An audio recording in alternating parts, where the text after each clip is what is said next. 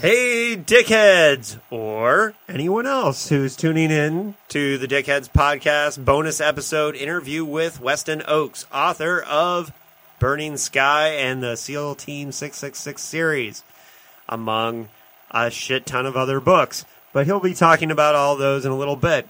I just want to do a short intro to tell you what this podcast is about. The Dickheads podcast is devoted to the works of Philip K. Dick.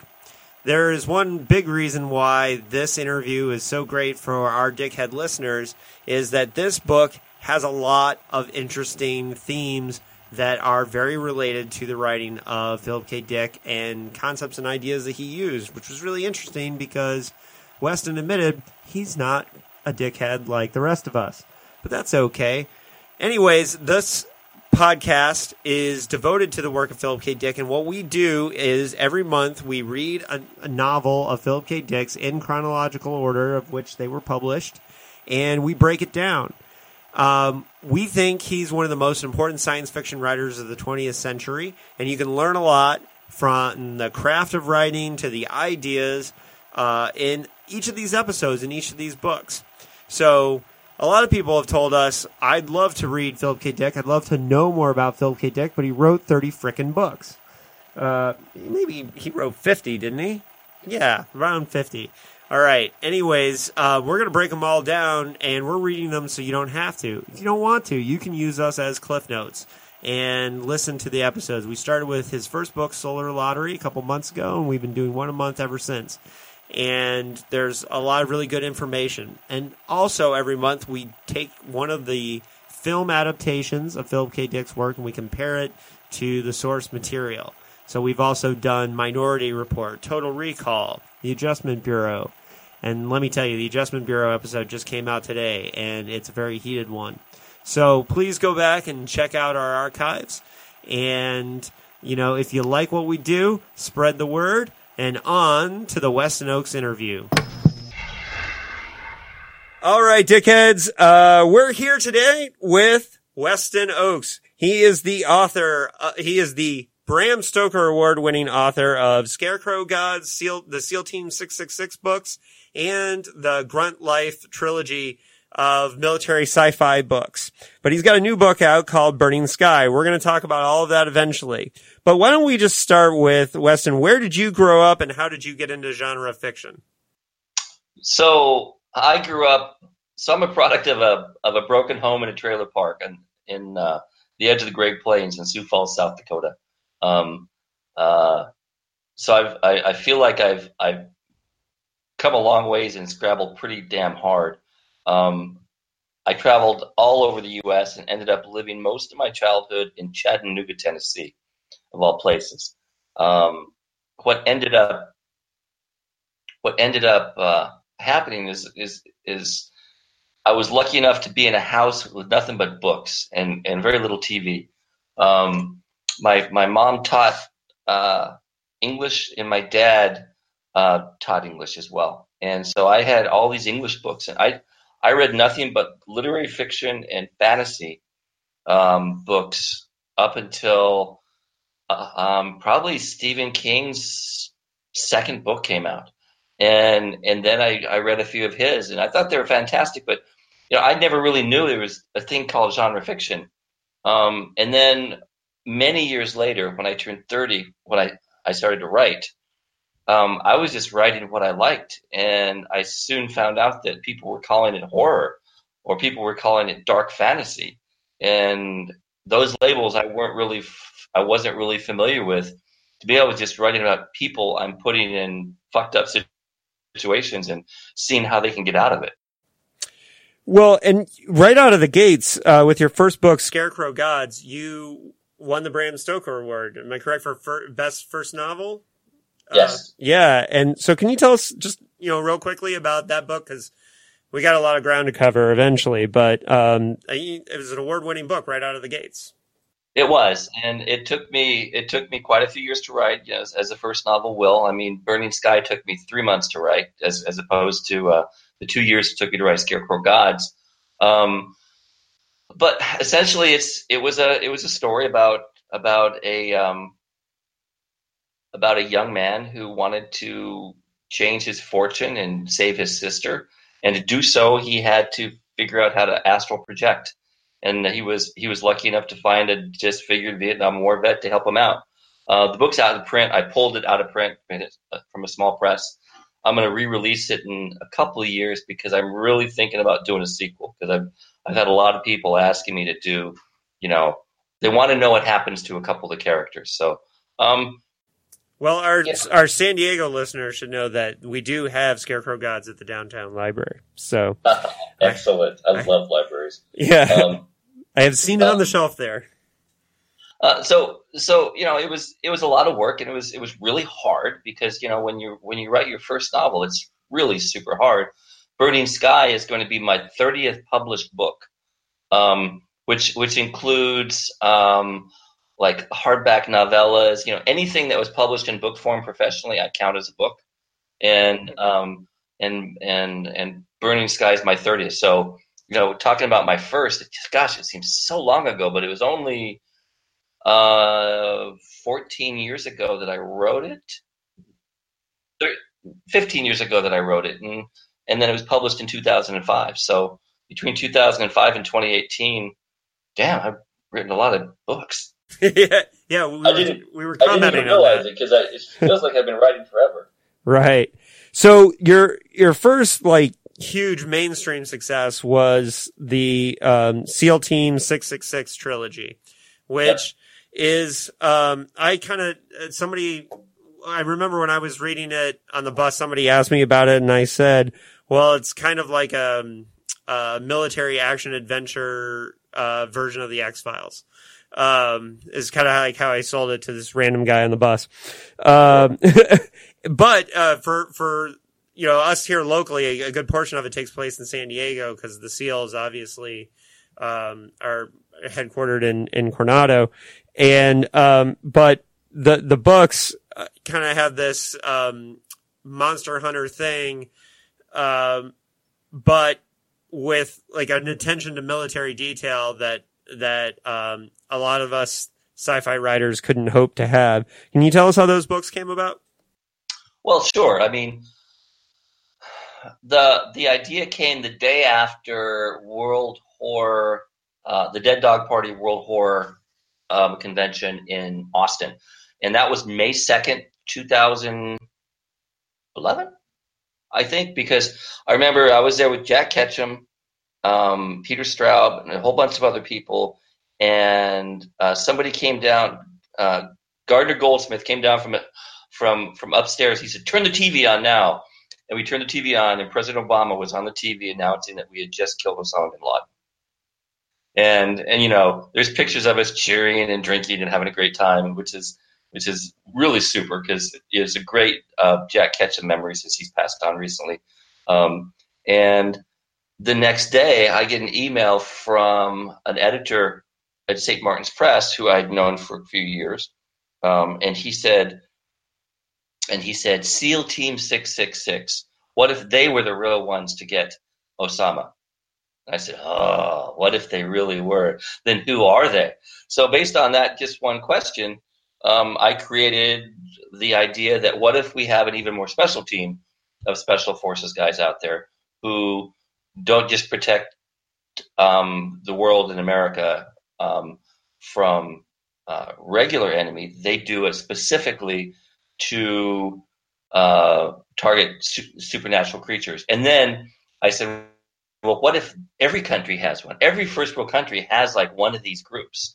And maybe ours was founded, and I eventually founded ours with the Continental Congress, and so that they have been around in one form or another since then, because there's always been this supernatural threat that we just kind of don't know. Because I like it when there are these overarching mysteries that I only kind of peek into or pull different threads from, and that me as a reader, or even as a writer, it's still there, and I leave it kind of unexplained, because to me that's what life is. I mean, it's this huge unexplained arc. Mm-hmm. And book 3 of that trilogy goes to really weird places and back through history in really cool ways.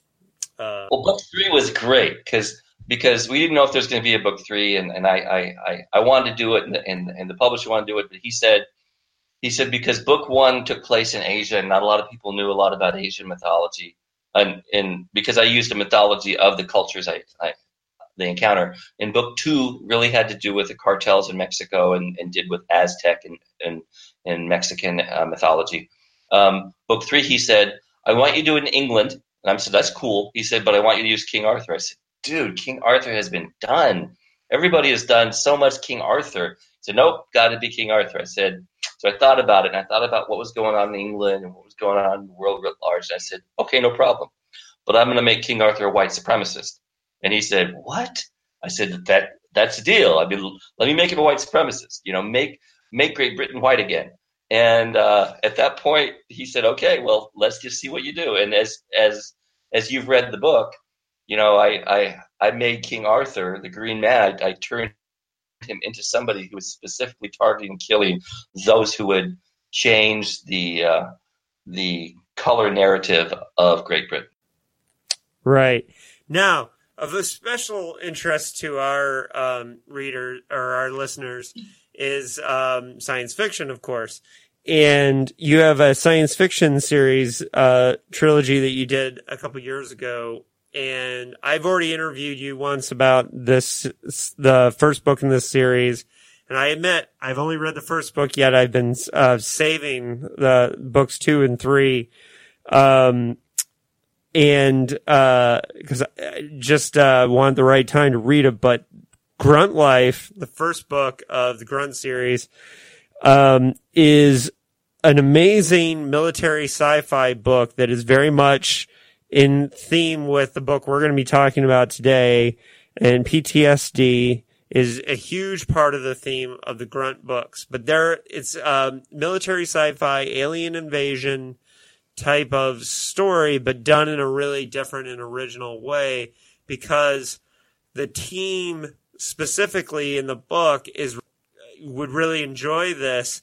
And it's similar in vein to the military sci-fi that PKD did in Second Variety, but on a much bigger scale. Can you tell us about writing the Grunt books?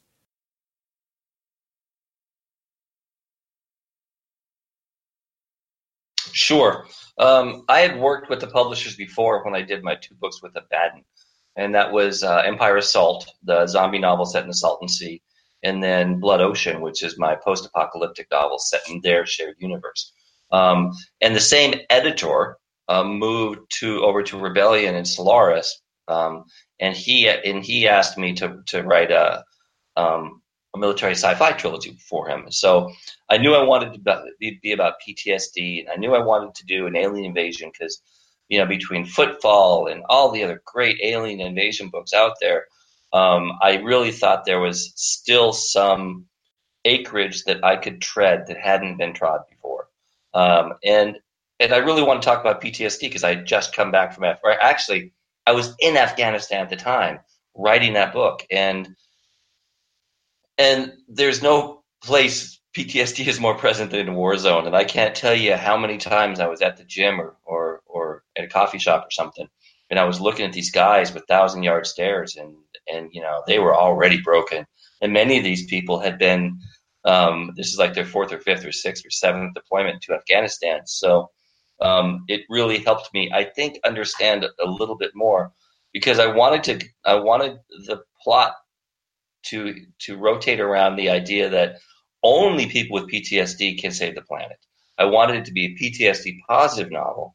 I wanted the heroes to have PTSD, because before then, in virtually everything you've seen on TV or read, the person with PTSD was a bad guy. He was the sniper on top of the tower. He was the person ramming people with a car. He was the person with road rage, whatever. Yes, it's true. There are those people who,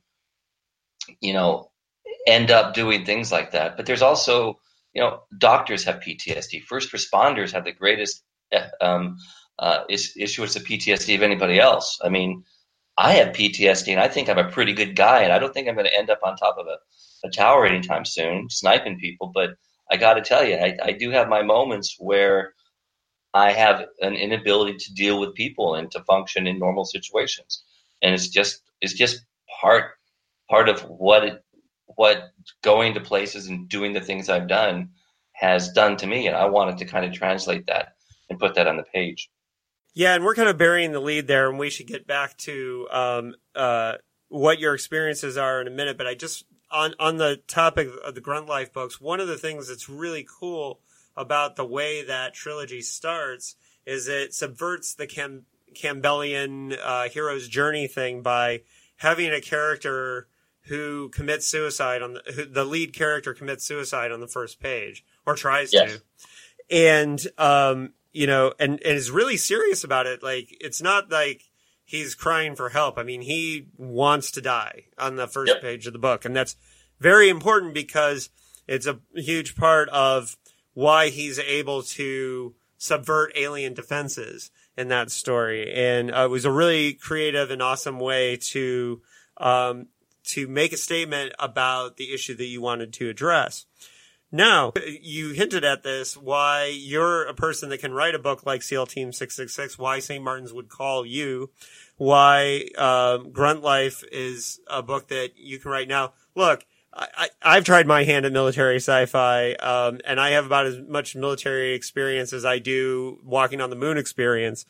And so you're always going to have an advantage on us. Can you tell us about your experience and how that informs you as a writer in general, and specifically these stories, and then we'll get into Burning Sky.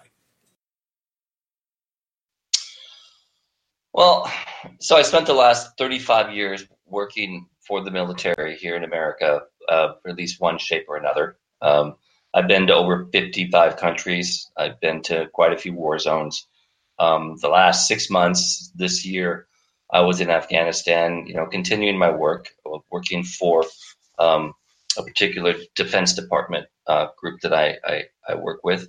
And it gives me a certain insight and a certain ability to talk about things that most people really don't have more than a superficial understanding of. So I decided, after I'd written about 11 or 12 books, that, well, shit, maybe you should write what you know, because isn't that what they tell you all the time? Write what you know. I started doing that, and I was really able to, I think, narratively capitalize on that, because I could understand the characters I was writing so much better than the other characters I had written before. And what's interesting, to tie back to my very first novel, Scarecrow Gods, one of the main characters, Maxim Finks, who was the African-American Special Forces guy who was tortured in Vietnam and has the ability to leave his body because of the intense pain he was put through, and he can astral project. He became everybody's favorite character in the book, and he was a secondary character for me. He wasn't the primary character, but he was everybody's favorite character, because I think not only was he compelling, but I was really able to give him so much more depth, because I was in the military then as well, and I was able to really write him from a place from my heart, whereas all the other characters I'm writing from a place from my brain. Right. Yeah, and that leads us to Burning Sky, the new book. For the dickheads that are listening, specifically, this book has a lot of ideas and themes that we're going to talk about in this interview that are very Philip K. Dick sounding. The interesting thing is that Weston admitted to me that he has not read as much Philip K. Dick as all of us who are a part of the Dickheads and our Dickheads listeners. He is familiar with his work, but I was totally shocked because this book, in many ways, feels very PKD. And I would say Burning Sky, just, how Hollywood likes to make those terrible comparisons of it's this meets this meets this. And to me, Burning Sky is like 1/3 Born on 4th of July, 1/3 Jacob's Ladder, and then 1/3 Inception. In the sense that the Born on 4th of July part is the trauma of war, the Jacob's Ladder is the insanity of war, And then in the inception is the what is real part of the story.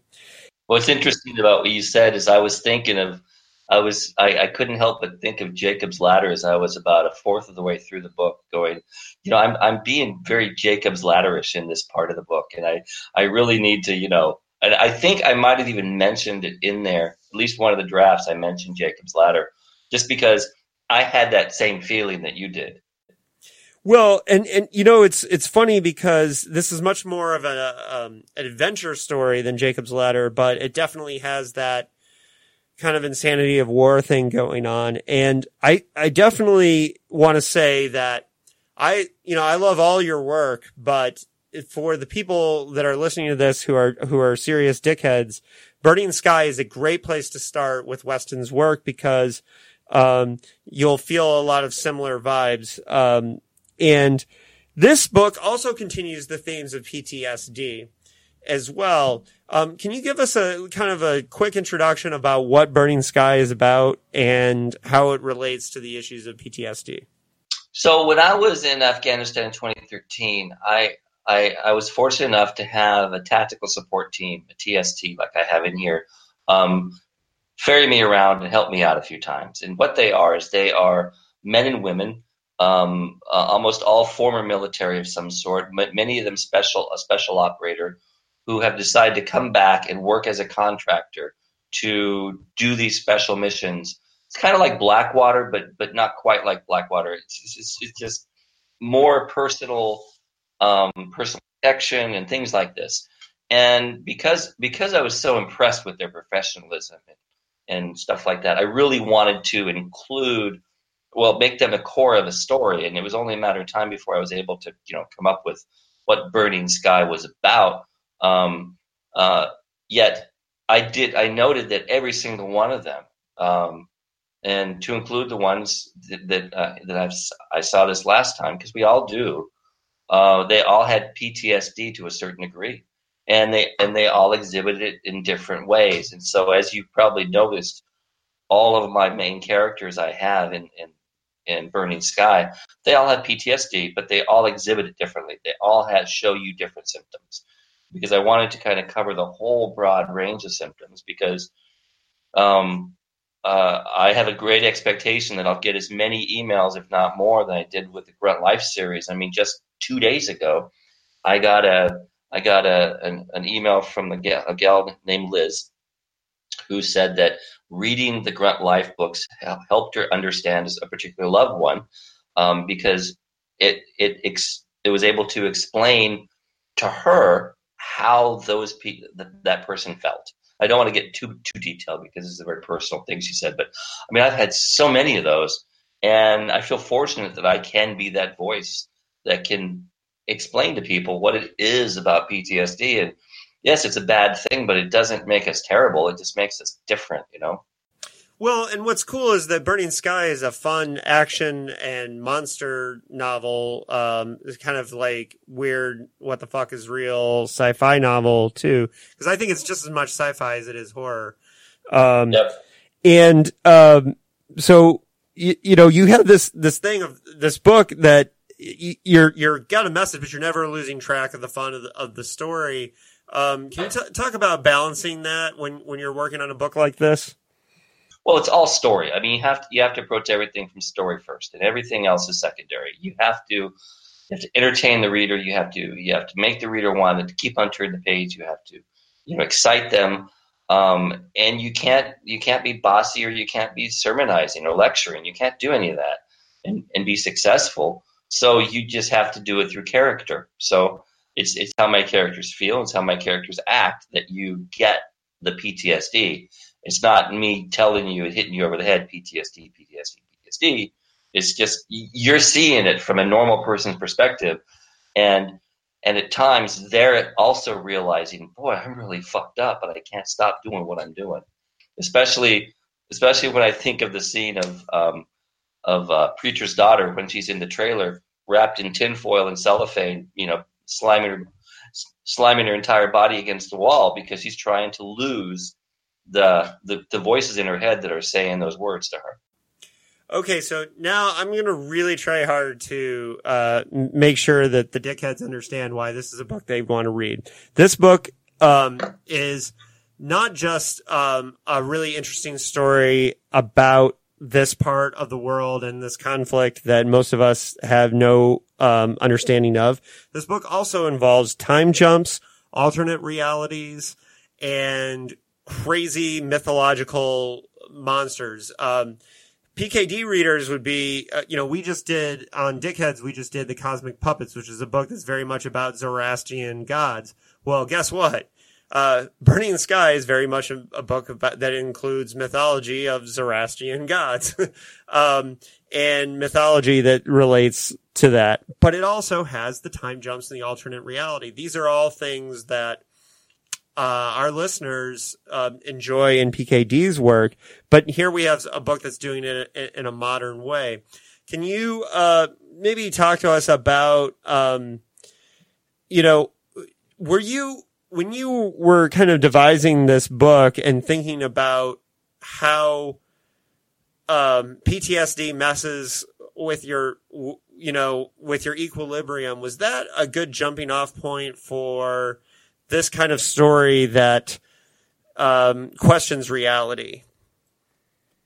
It made it easier, certainly, for the characters to not really understand what was and wasn't reality because of their PTSD, and because you as a reader have a point of view of one of the characters throughout the book. You then share this person's belief or disbelief in what is right and what is wrong, what is real or what is unreal. So absolutely, I think it made it easier for me. Mm. Yeah, and Burning Sky, I think. So what you have is you have an action story, and you have this, you have monsters, and you have all these things, and you have the what is reality. And what I think is really, really cool about this book is that you can enjoy it as an adventure story. You can enjoy it as a puzzle, because it is very much a puzzle as far as what's happening.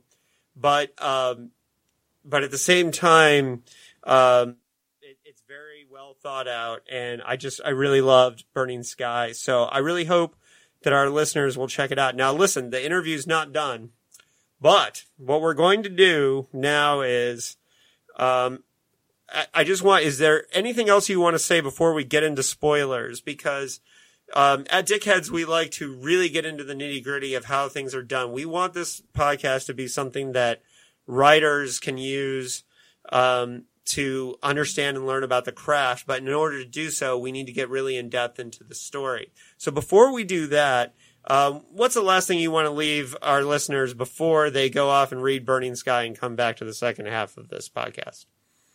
Well, yeah, I'd like to talk about just for a second, Cormac McCarthy and how his work inspired me to write this.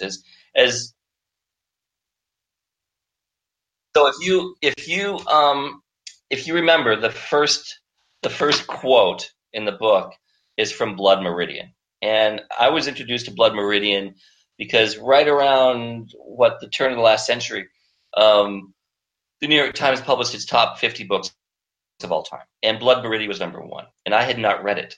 And so I said, well, if I'm going to be an English professor, which I am in my spare time, I really need to be relevant and have read the relevant material. So I read it, and my God, what a horror story that is! It is an absolute horror story.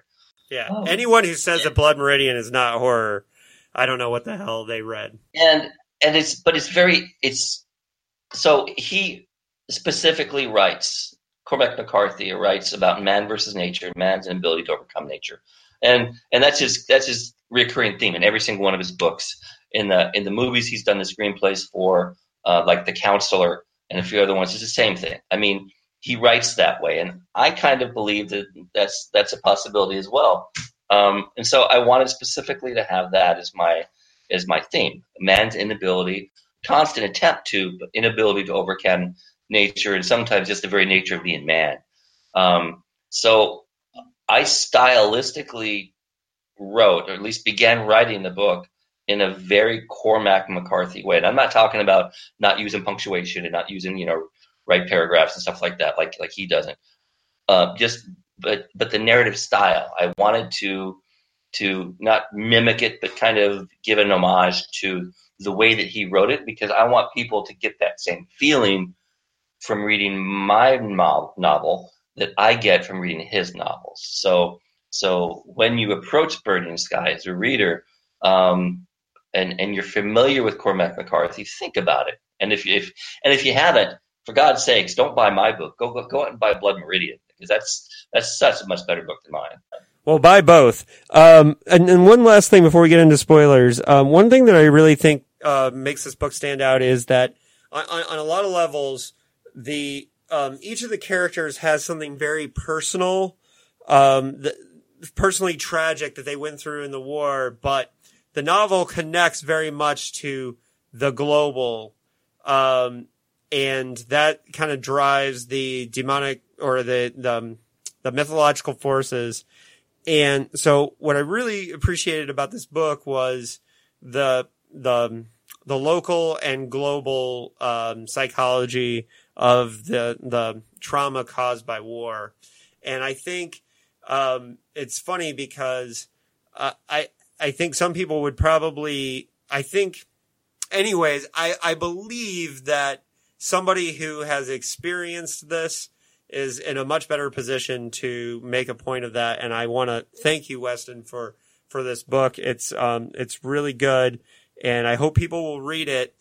But now we're going to pause, or we want you to pause this podcast, go buy the book. Yeah, pause this interview, go buy the book, read it, and then come back. Because we're going to talk very specifically. We're going to nerd out as writers, about the process of writing Burning Sky. And it will definitely ruin your experience if you listen to this ahead of time. So are you ready, Weston, to go into spoilers? I'm ready. All right. Spoiler canon or whatever we do. So I want to start off with the character lore. And it's funny because it's weird. I didn't take a lot of notes early on in the book, but I took a lot in the back half. And we did kind of address already, one of the few notes that I had was about, early in the book was Blood Meridian. But Lore as a character is the one who brings up the Zoroastrians, issues, which is something that we just dealt with. How did you land on this mythology, and what part of the research brought them into the story? So I was doing research on a book that I may or may not be, knock on wood, signing the contract for coming up pretty soon, that I actually wrote before Burning Sky. The book I wrote it on spec. And I did a lot of research on the Bible and the exclusion of certain words that they took out of the different versions of the Bible for the last 2,000 years, and how certain words no longer exist in the Bible. Which is just fascinating from just a research point of view. But doing that, I had been aware of Zoroastrian mythology and religion and Ahura Mazda and all the different Mazdas and all the different ideas around it. I had written a couple short stories. I have a shared world story. I've been working with a friend of mine named Dan Souther for years that I need to get off my ass and finish because he's just waiting on me. But I really hadn't gotten into serious depth about the mythology. And what always excited me about it was that it's older than anything else. It was been around a lot longer than Christianity or Buddhism or Islam or anything like that. And it could be the mother or father religion of everything because everything ends up seeming to tie into that. And because of that, it has a certain amount of gravitas that some things just can't have. It's just the sheer age of it. And then doing the research, I stumbled upon the idea that from Socrates' tutor to Alexander the Great to modern day folks, there's a certain area in Afghanistan to where they see things burning in the sky that shouldn't be there. These things that look much like UFOs, or much like burning shields. And I'm a great believer that if there are so many people throughout history who keep saying these things exist pre-internet, that there's a likelihood that all of them saw something that they can't explain. And so it's my job then as a writer to explain that, to come up with a reason for that, tell you what that thing is. So one really interesting thing in the writing of Burning Sky is that early on in the book, there's you go back to America briefly for like the first 100 pages or so, besides the prologue. And there we get introduced to the characters' actual names briefly. But whenever we're in country, the characters only go by, like, there's Lore, Boy Scout, these Narco. These are characters that they all have kind of nicknames that they go by, and that was for a very specific reason. Can you talk about why that choice in the writing of the book? Well, not only do we have nicknames when we're in a combat zone, mainly because it's easier to communicate over the radio. For instance, my nickname in Afghanistan is Two Fingers. That's a long story, and that way because my last name is hard to pronounce, and not everyone can get it right. My first name, is what it is. But if somebody says, "Hey, Two Fingers," over the radio, then suddenly they know exactly who they're talking to. So there's that reason, but also the reason goes back to Blood Meridian that we talked about earlier, pre-spoiler, in that if you read it, nobody has a name in there. All the main characters have a descriptive term of who they are. From the kid to judge to all the different players, and I wanted to kind of emulate that in that the fucked up place that the Comanches dragged them through in Blood Meridian is very akin to the fucked up place called Afghanistan that these guys end up going back to time and time again. Yeah. Page 214. Now we're going to get into the reading part. There's a part that I highlighted and circled, and I thought it was really revealing character moment with Boy Scout. And he says, I'm hellbound because I had thin skin. So you know what I did? I grew my skin thicker. I had to learn to be aloof. I put on muscle and no one fucked with me, even when I didn't laugh at their silly ass cracker fag jokes. And when the time came to join the teams, I jumped on it. Best thing that ever happened to me. Being on a team is different being in an infantry squad. When you're in a squad, it's all dick measuring and fighting behind the motor pool. When you're on a team, it's a matter of being part of a band of brothers like none other. And then God had the last laugh. I thought that was a great moment of character. I don't know if you want to say anything about that. Just really great. Well, it's how we are. I mean, in the military, we have so many diverse people coming together, and we do have to kind of change the way we act in groups much more than you do just in the civilian world, because at the end of the day, our job isn't to go to a business and to type something up or to buy something or to sell something. Our job is to kill people and break things, and in the doing so, we end up breaking much of ourselves. Right. So on, hold on, let me, you might have to edit this a little bit. I lost my, okay, 224. I thought there was a great part, and this was a really interesting idea for the book. Laura wagged a finger. They don't alter time. They cause us to alter our own realities.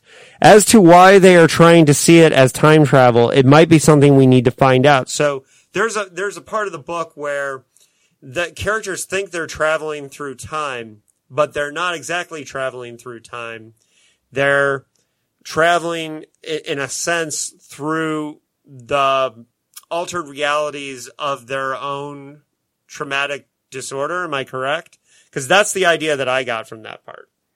They are, and they're traveling through almost a symbiotic shared experience in that each of them is bringing with them as they travel together their own perceptions and their own observations and creating realities based upon that. So you and your four best friends, if you were to travel like these people are traveling, you would encounter people who you've never met before, yet somebody else in the group has met them before, and they're just being reconstructed as somebody. The idea for that is that if it's not time travel, then who then is creating the universe? And we ourselves are then creating our own universe using a particular mythological creature as the engine for that travel. Well, which is why I brought up the next book we're doing on Dickheads, which is Eye in the Sky, which is really funny because what that book does is these characters are all kind of in this one accident where they're knocked unconscious together, and they're kind of traveling back and forth between each other's perceptions, not inside their minds, but inside their perceptions. So you have a character who's super ultra religious, and so when you're in their version of the world, it's like a Christian dictatorship.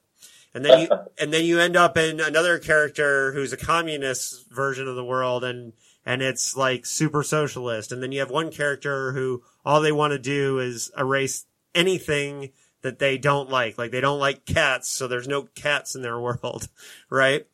And so what was really funny is because I just read Eye in the Sky, and so this aspect of Burning Sky where they're kind of inside each other's trauma was just absolutely brilliant to me. It was one of my favorite things about this book.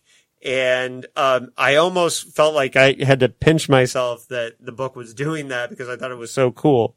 And just really neat. So I got to give you major props for that, Weston. I thought that was really excellent. So on page 292, sorry, I know I'm Larry's laughing at me because I do this to all the PKD books. But on page 292, the theme of the novel gets really expressed well. Never once did he forget the falling man, the napalm girl, the burning monk, the burning Deva, or Diva. I don't know how Deva is how you, is Deva? Deva is how I pronounce it myself. So. Yeah. So what you're talking about in this scene is these absolutely traumatic moments of history where war kind of intersects with history. The falling man from the World Trade Center during 9/11, the napalm girl running down the street in Vietnam on fire from napalm, the monk who set himself on fire.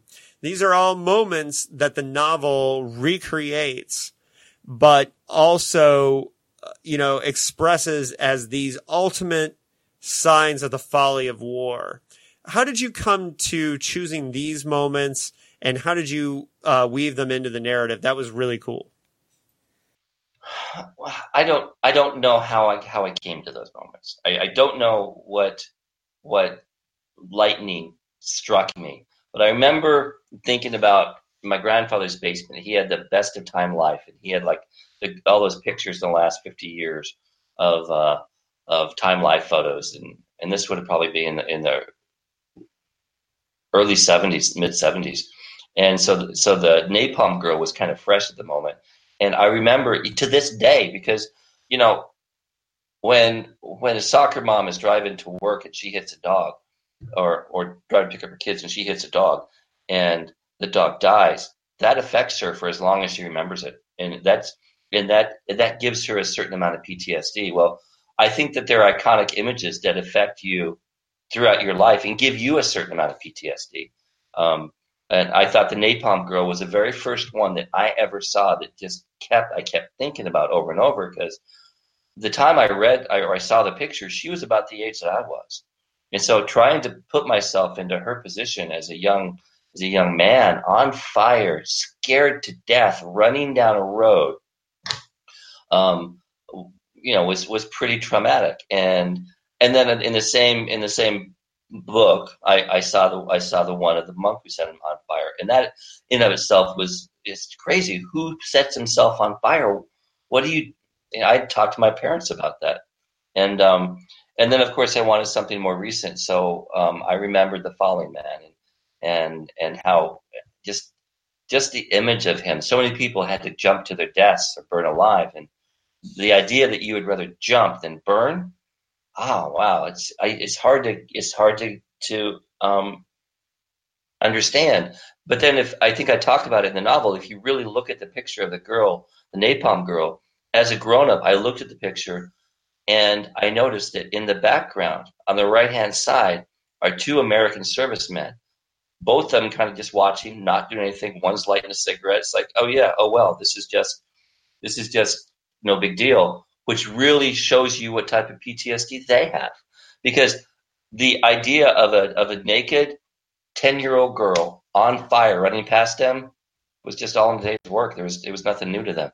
And to me, that whole thing resonated, and I wanted to show how images throughout history can be so iconic that they can give an entire culture, an entire civilization PTSD just by the virtue of you seeing them. So, for our listeners who are wanting to reference these parts, and as writers who want to study the parts that make Burning Sky work, that the scene from the World Trade Center is on page 304, and I immediately highlighted that page, bookmarked it, and was just really floored by the power of this scene. And I remember, because, those of us who, and it's crazy to think that there's kids that are in college now that were not old enough to remember 9/11 when it happened. Right. And, I've talked with people that are younger, and I'm trying to get them to understand, just, how much, was going through everyone's mind on that day. And there's, just mentioning on that page 304, there's a description of the hot wind blowing past the falling man before he jumps. And I think what's really powerful about that part of the book is that it's important, and the scene with the burning monk and with the napalm girl, is that we see these images all the time, but it's important to get into those moments and feel what those human beings would have been feeling at that moment. And it's a gift of this narrative that I really appreciated. So thank you, Weston, on that. Well, thank you. Yeah, very well done. And I think it highlights some of the best things about this book. I want to, just from a writing perspective, I do want to go back to one of the concepts I found when I was floating around while you were talking with my copy of the book. One of the scenes is on page 298, really expresses something that we talked about earlier. And I think writers can learn a lot from this part on page 298. This is a scene that kind of expresses how the shared trauma creates a universe that the characters are kind of transported to and from. And I'm going to read it. With the help of the dervishes, each of the TST members had created a part of the greater universal landscape of their own reality within which to interact. The people, the building, the cars, the very air everyone breathed had been invented by the combined weight of the thoughts of the tactical support team. There was no June with her crippled son. That's a character from early in the book. There were no camels with Joe Apiro's face on it. That's something that these are all things that were part of their reality. I'm sorry to interrupt the reading, but these are all things that, so yeah, I guess reading this next part won't mean as much, but what you're doing there is you're hearkening back to the real world that they were in before they kind of delved into the trauma reality. And so I would really suggest to the writers who are reading this book after you've read it one time through just for the fun of it. But if you're wanting to look at what Weston was doing as a writer, this page 298 does a really amazing job of setting up and creating the alternate reality. I don't know if you have any thoughts on the part that I just read. No, I mean, I had to tie it in. I had to explain, and that was my moment to, from their point of view, kind of ballparking it, figuring out what's been going on. This is how they identified what was happening, and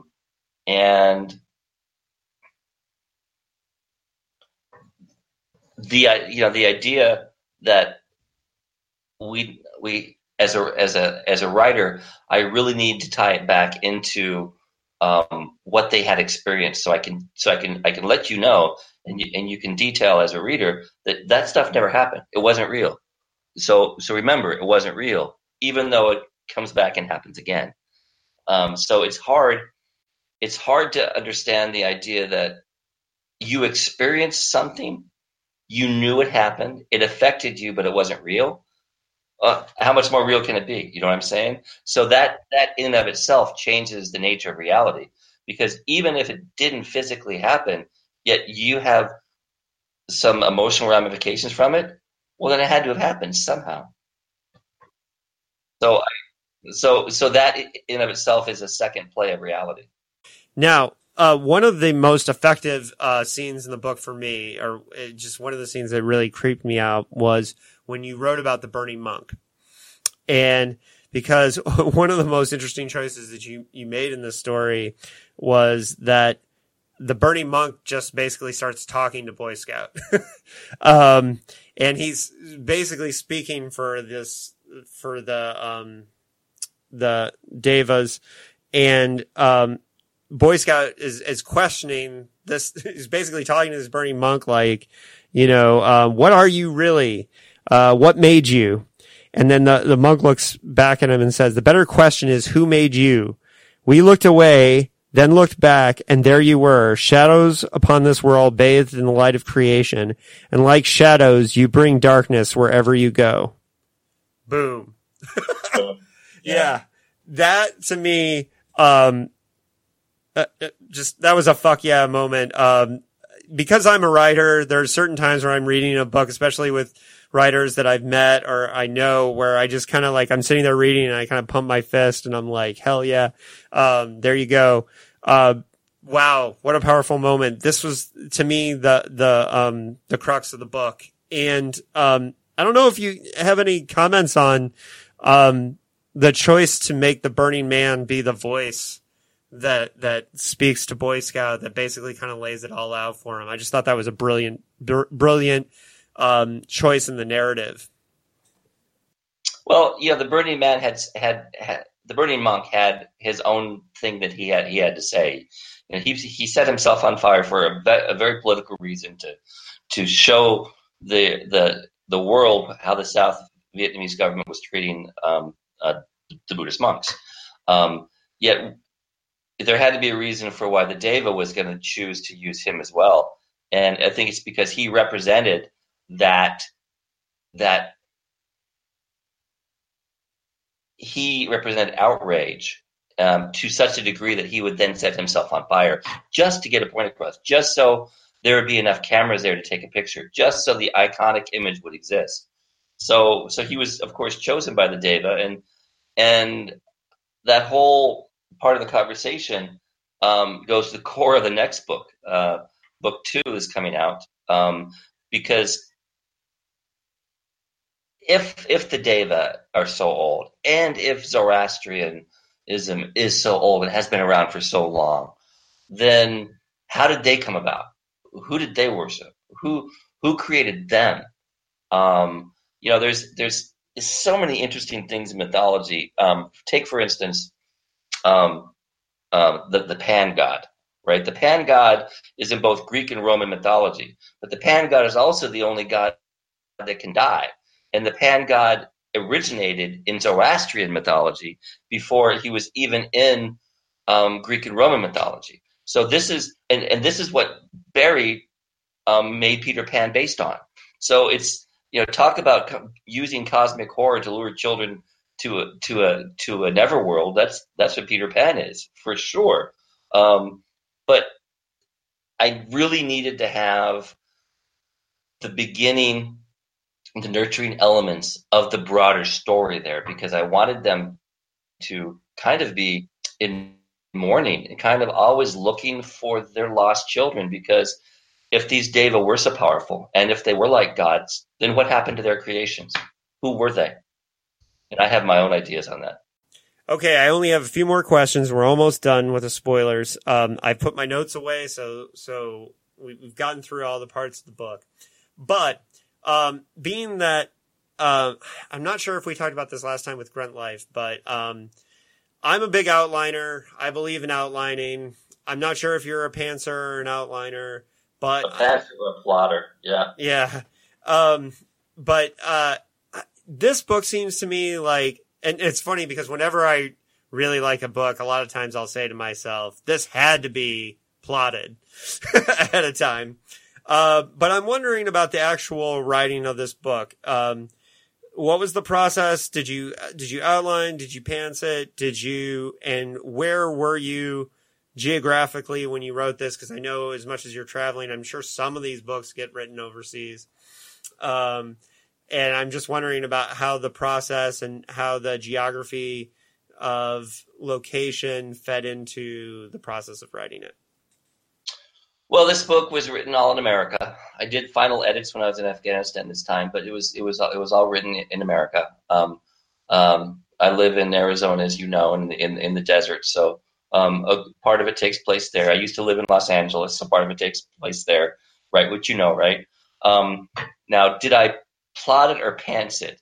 Now, hopefully, my editor is not listening, and if he is, now's a good time to turn away because I pantsed most of it.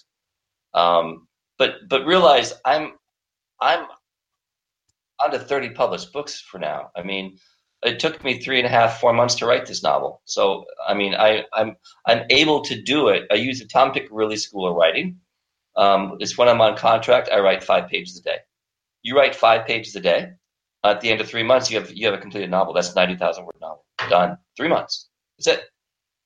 And so I try and average 5 pages a day. Now the beginning is pretty well plotted by head. I know what it is, and I usually know where I want to go. It's just trying to get there. Now I'm also very well schooled in Campbellian hero's journey. I've taught classes on using the hero's journey to write screenplays and to write books. I've taught classes in how to take screenplays written from the hero's journey and how to turn them into novels.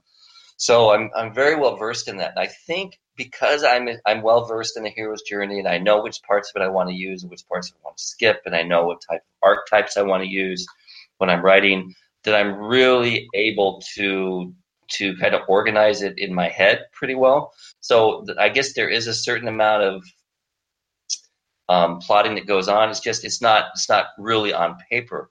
And I drive my wife mad because she's like, "What are you writing?" And I'm like, "Yeah, I'm gonna write this novel so and so. It's going to be about 94,000 words." And your wife is a really accomplished writer as well, by the way. We should mention that. Oh, she is, absolutely.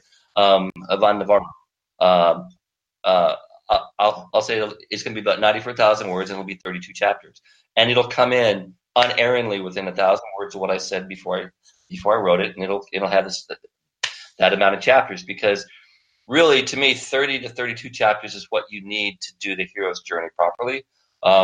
And as you note, sometimes I don't do the hero's journey the way that you would expect it, but I still used those elements of storytelling, because as humans, we are used to hearing a narrative said to us in a certain way, and certain ideas come across. So if I was to totally abandon that, it'd be a very hard read. And I wouldn't be able to sell as many books. So I do use that old way of storytelling because we more readily are able to accept that form. And the ideas that I get across, all those boom moments that you got, they just came to you naturally without you struggling to get to them. Yeah. Well, and you look at how recently we've seen there was a huge backlash against Rian Johnson for subverting the Campbellian hero's journey as much as he did in Last Jedi, which we're both fans of. we really loved Last Jedi. And I think one of the reasons it works is because he did kind of mess with that structure. And one of my favorite examples, by the way, is F. Paul Wilson's, in the Repairman Jack series, he subverts the hero's journey really well, like in book 11, in really amazing ways, but it's very hard trick to do. And, to balance, like, I'm going to mess with this system of storytelling that's lasted for thousands of years for a reason. Right. But I think to do it well, you have to be able to have written that hero's journey and understand the parts of it, to be able to mess with it successfully like Paul did. Yeah. All right, Weston. I'm really glad because I've explained this to you, that I am not an e-reader. I'm a physical book reader, and we just didn't have physical copies of Burning Sky in order to do this interview. So I actually had to read this on my phone. Oh, no. Yes, I had to read this on my phone, and I thought to myself at one point, I am really fucking glad this book is good, because I would have been throwing my phone off the bus. Oh, no. If it hadn't been good. But it was a great book. And at this point, anyone who's listening, hopefully they've read it, and I'm sure there'll be a few people that will want to just skip and get all the writer advice. But, yeah, so, and we'll do a part at the beginning or at the end of the spoiler part. Make sure on the screen that we show how people can order the book for the YouTube version. I really appreciate your time. This was really great and insightful. Both our conversations, I've come out of it feeling like I've learned a lot. You have very lucky students who go to your classes to learn from you. So I appreciate it.